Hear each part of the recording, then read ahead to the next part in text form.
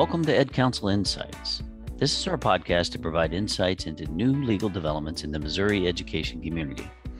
If you are a Missouri school leader, school board member, or any public educational decision maker in Missouri, well, you are in the right place. Today, we're going to be talking about restricting access to school property. This fall, for a variety of reasons, we witnessed a rise in the number of aggressive, disruptive patrons who believe that they have an absolute right to access school property and to say when and how they want to do so. And in response, we have had a number of questions from our clients about what can be done to limit or restrict access to school property. It can be difficult, I think, to strike a balance. We want to minimize disruptions to school property, yet avoid infringing upon anybody's individual rights as a citizen. So a lot to think about here in striking that balance. Probably the best place to begin is with a discussion about the law very, very generally. I'm going to start at about maybe 80 to 100,000 feet up here. One common misconception that we seem to get about school property is that since it is public property, the general public has an absolute right to access the public school.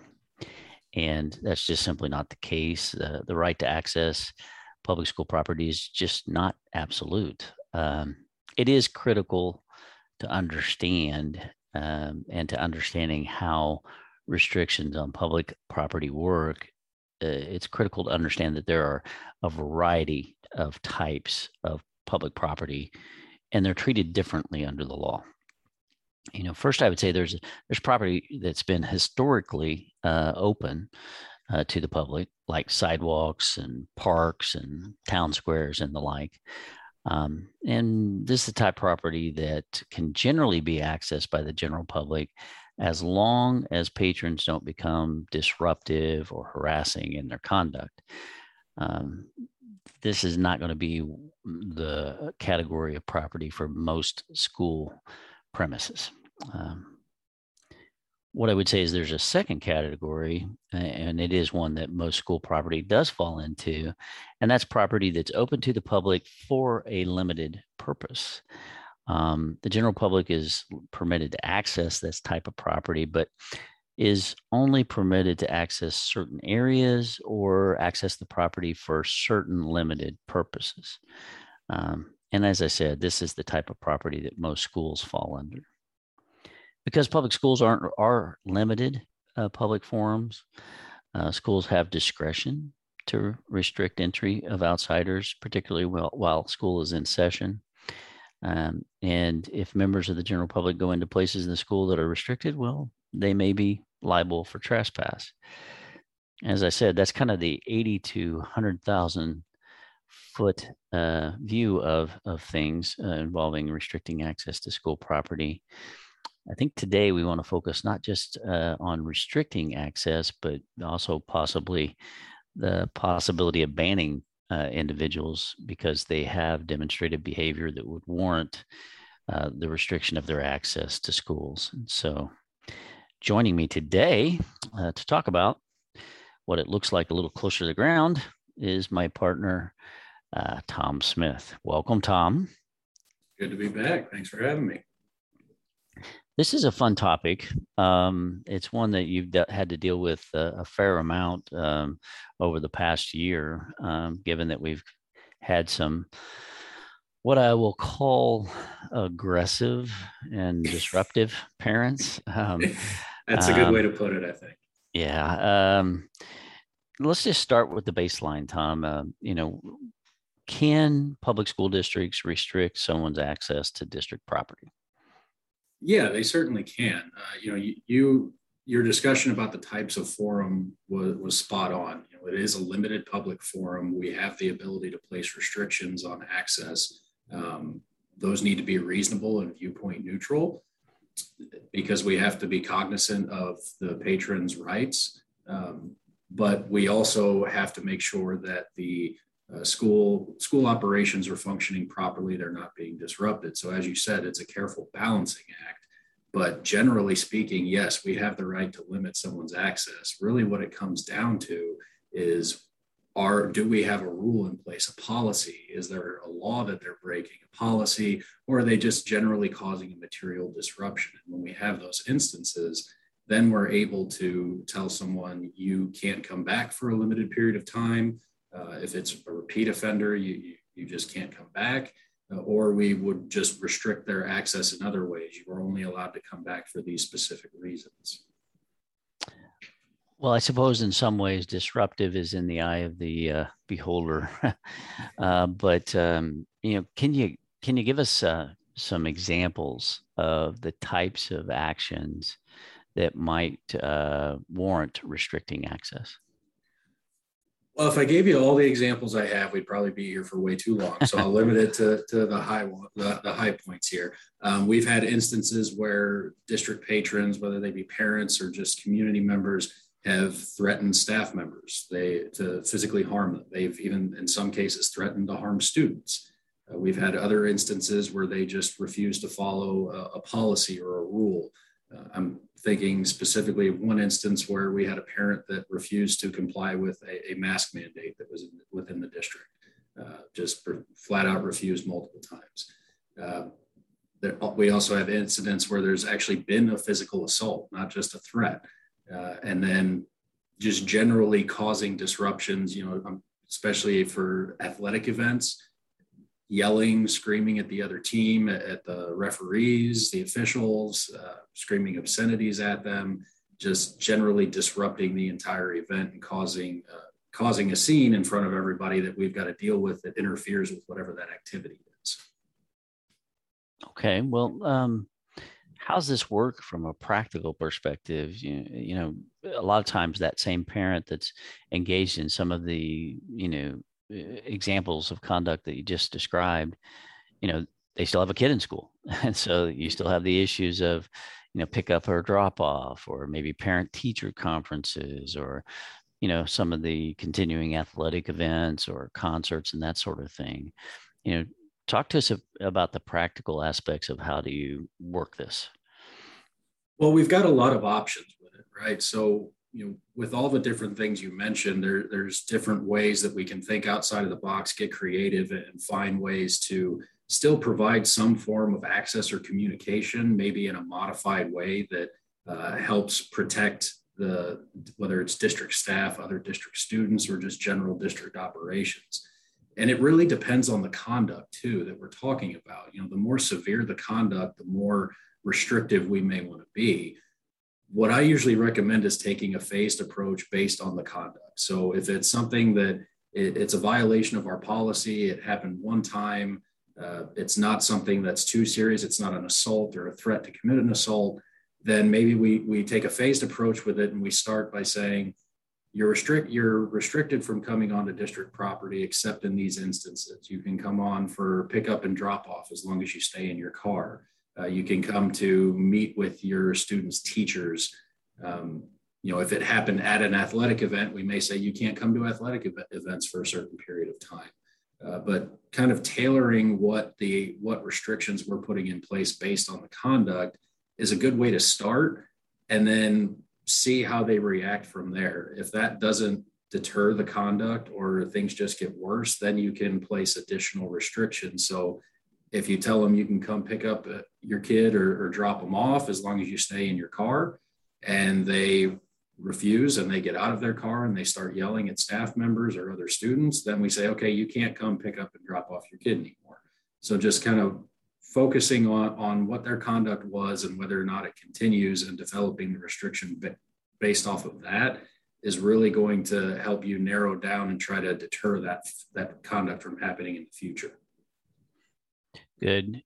That's a good insight there, Tom. One of the things that I wonder about, and we end up talking a lot about, especially over the last 6 months, is board meetings.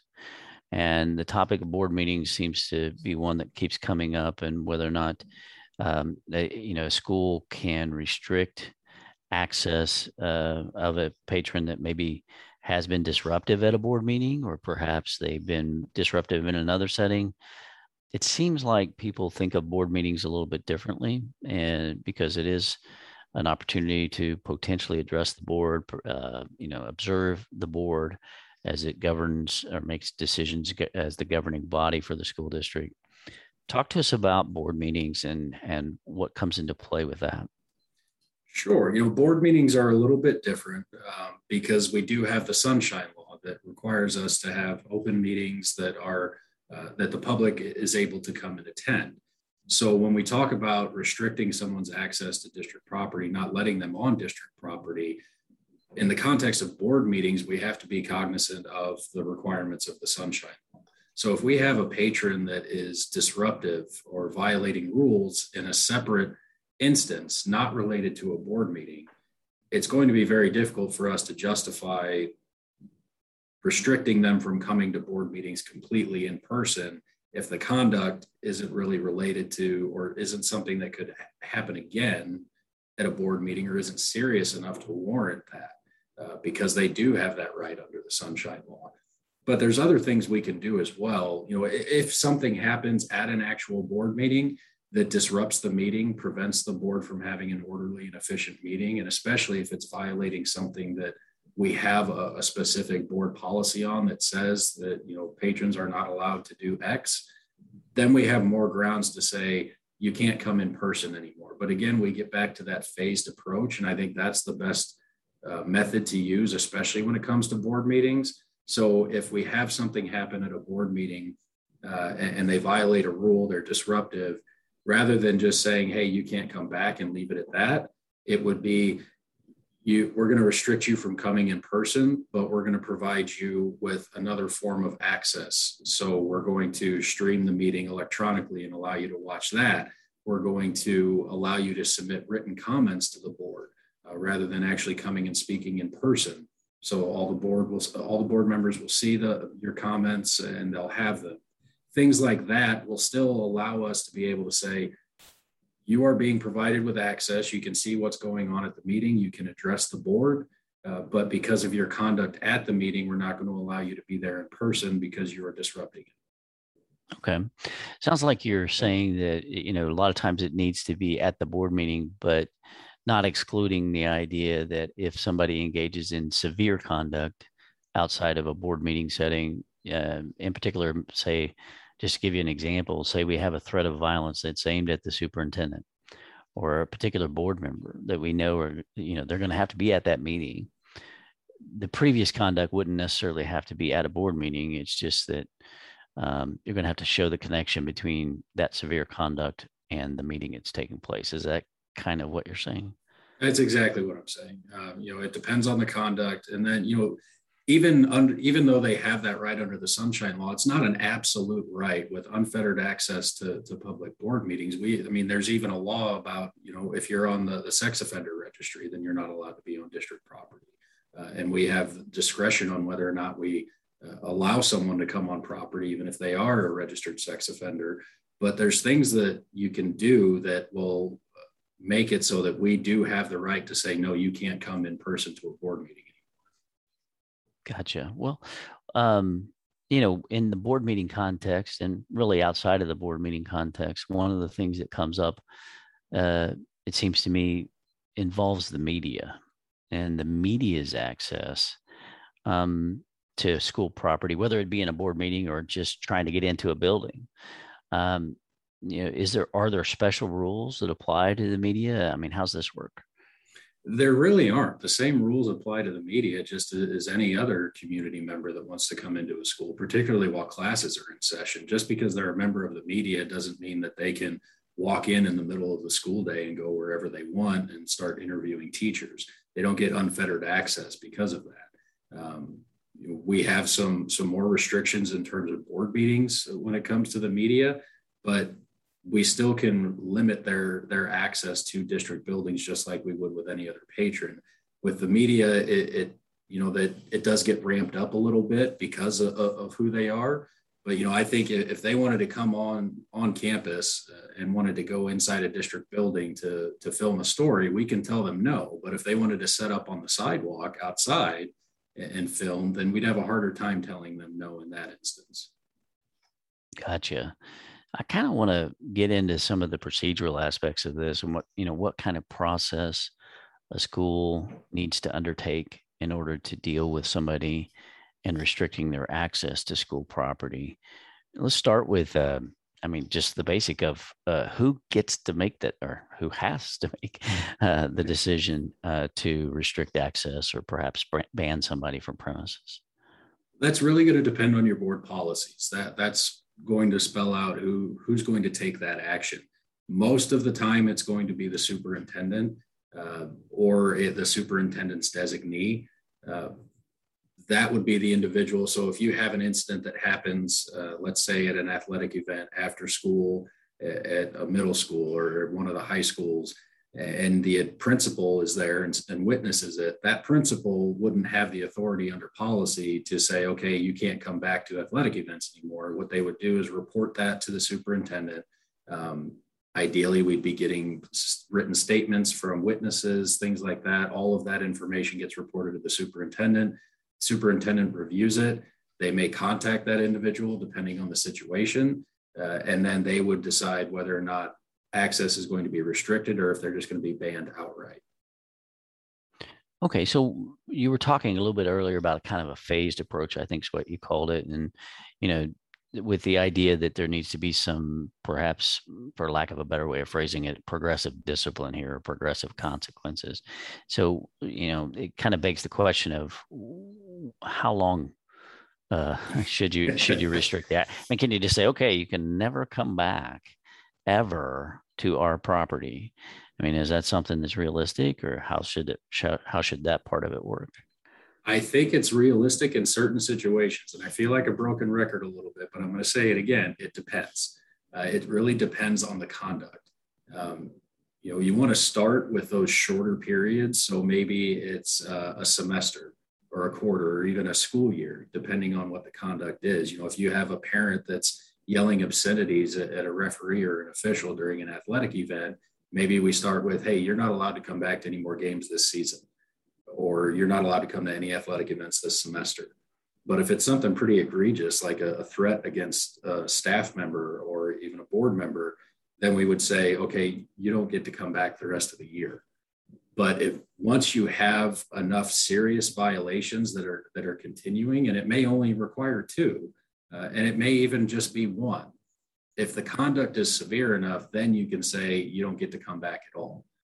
But it's a really high bar before we want to do that on the first instance. And then we save it for those repeat offenders. So we say, okay, you can't come back for a semester. They violate that, or as soon as that restriction is up, they come back and they do the exact same thing. Then we ramp it up to the school year. And then if they do it again, we say, okay, now it's going to be for X amount of years, or we just say, you know what, you can't come to our athletic events anymore. Good. Well, when let's say you have banned me from the premises, you're the superintendent. You've banned me. What's my recourse? Can I appeal it to the board, or how's that work?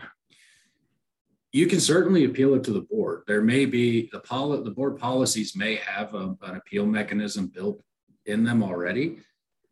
But even if they don't, the board will always have the option of hearing an appeal if they want to from a patron that has had their access restricted or just given an outright ban. The patron would simply request it of a board member or the board as a whole.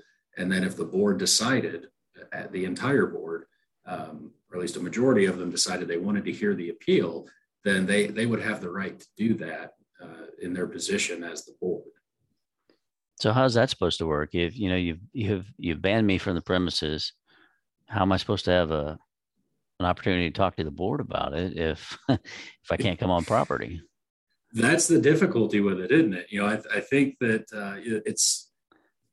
it's one of those things where that may have to be one of the exceptions to the ban or the restriction if you're going to allow them to come in person. But you also need to think about, depending on what the conduct is, it may be a danger to the board or to staff members to even allow this person to come address the board.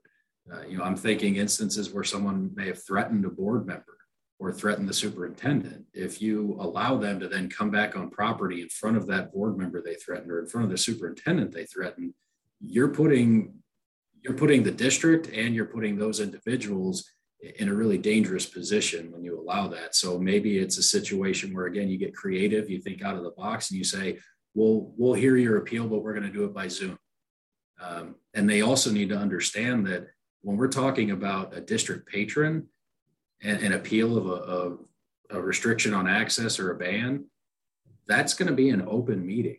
If you want to talk to the entire board and appeal that, that's not, that we're not talking about confidential student information under FERPA or individually identifiable personnel records. We're talking about a community member. That's not going to fall under a closed session under the Sunshine Law. So if they want to do that, that's fine. They just need to understand that all of that's going to be out there for anyone to see. So it kind of gives you a disincentive, or if you're the board, to even have an appeal heard, right? Because it's going to be open session and it may be a show. Yeah, there's that aspect of it. Another aspect of it is that it may actually be helpful. If you have a patron or an individual that is adamant that we got it wrong, they didn't do what we're accusing them of, and they keep saying that over and over, but we have it on video. We have multiple witnesses that have provided written statements about it. There's no evidence to suggest that this didn't happen, but this person just is adamant and they will not let it go. Then maybe having that appeal is the way to do it, to be able to show, okay, hey, here's all the evidence. Here's a video of you doing this. Do you still want to say that you didn't do it? That's a good point. I guess one of the questions I would have for you is that we've got somebody that has had their access restricted, or maybe it's not that they've had their access restricted, but they've exceeded the scope of what we would allow somebody to do. The building is open for a basketball game and we find them wandering around the superintendent's office or something of that nature. What happens if somebody has, violated the restrictions or gone beyond what their access is allowed? I think we need to contact law enforcement in that instance. It may be, depending on the situation, you can just talk to them and say, hey, you can't be doing this, that, and they leave and it's not a big deal. But most of the time, especially if you have someone that is already under limited or restricted access because of previous conduct, they know what they're doing and they're doing it purposefully. So in that instance, we recommend contacting law enforcement and having them issue a trespass citation to that individual. And typically that's what we will tell them in that initial notification of what their restrictions are. If you fail to follow these, we will have a trespass citation issued to you through law enforcement. So that's going to be the best way to handle it, because then not only are you following up on the restrictions that you've placed on that person, but then you're increasing the documentation of them not following it. So if they were to later try to come and file a claim and say, well, you increase the restriction, not only did you place the restrictions on me in the first place, but then you increased them, or you increased the length of time they were in effect and accused me of violating those restrictions when I didn't. Well, now we've got a police report and we've got a trespassing citation issued to them that outlines exactly what they did. And it's not just us that is saying that they did that. It's also law enforcement as well. And that puts us in a much better position. Just to be clear, Tom, what you're saying is that even though it's public property, it can be trespassing.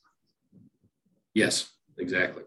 If we tell them that they can't be there, then law enforcement can issue them a trespass citation. Gotcha. Okay, well, a lot of good information here about this specific issue, but let's here's what I want to leave you with, or give you a chance to kind of close this thing out, Tom, is, if you're talking to a district, what steps would you advise them to take that would put them in the best possible position if they have somebody that is kind of challenging some of this restricted access? Sure. So it starts with having policies in place, board policies that have clear behavioral expectations for visitors to district property. and then also designate the individual that's going to be responsible for restricting access when people violate those rules. And if you want to have an appeal mechanism, you'd write that into the policy as well. But if you start with a very comprehensive view of what conduct we're not going to permit from visitors to district property, that sets you up for when people do come on and cause those disruptions or create that misconduct, that we have that policy to rely on to say, you violated this policy, it was in effect when you did this. The second thing we want to do is when those events occur, we want to document that.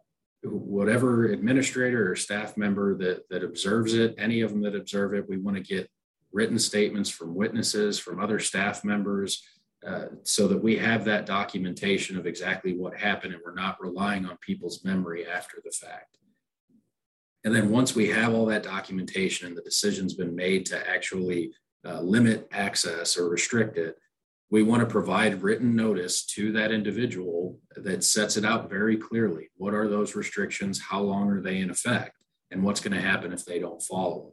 And then from there, we make sure that the relevant staff members in our buildings know about the restrictions that are in place, who they're against, and how long they're in effect. And then we want to make sure, the last thing we want to do is make sure we have very good communication with law enforcement. Because what we've seen, unfortunately, in the past is we may say, okay, here's the restrictions.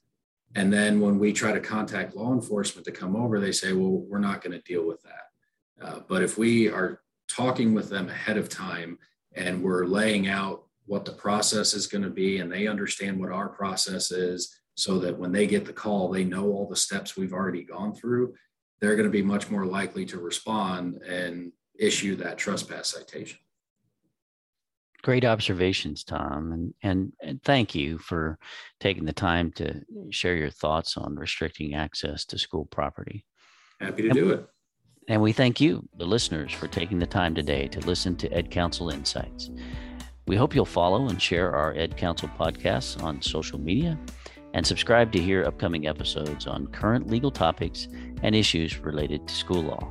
You can also follow us on Twitter, Facebook, or LinkedIn, or you can check us out at our website. Just Google Ed Council, that's EDCOUNSEL, all one word, and you'll find us there.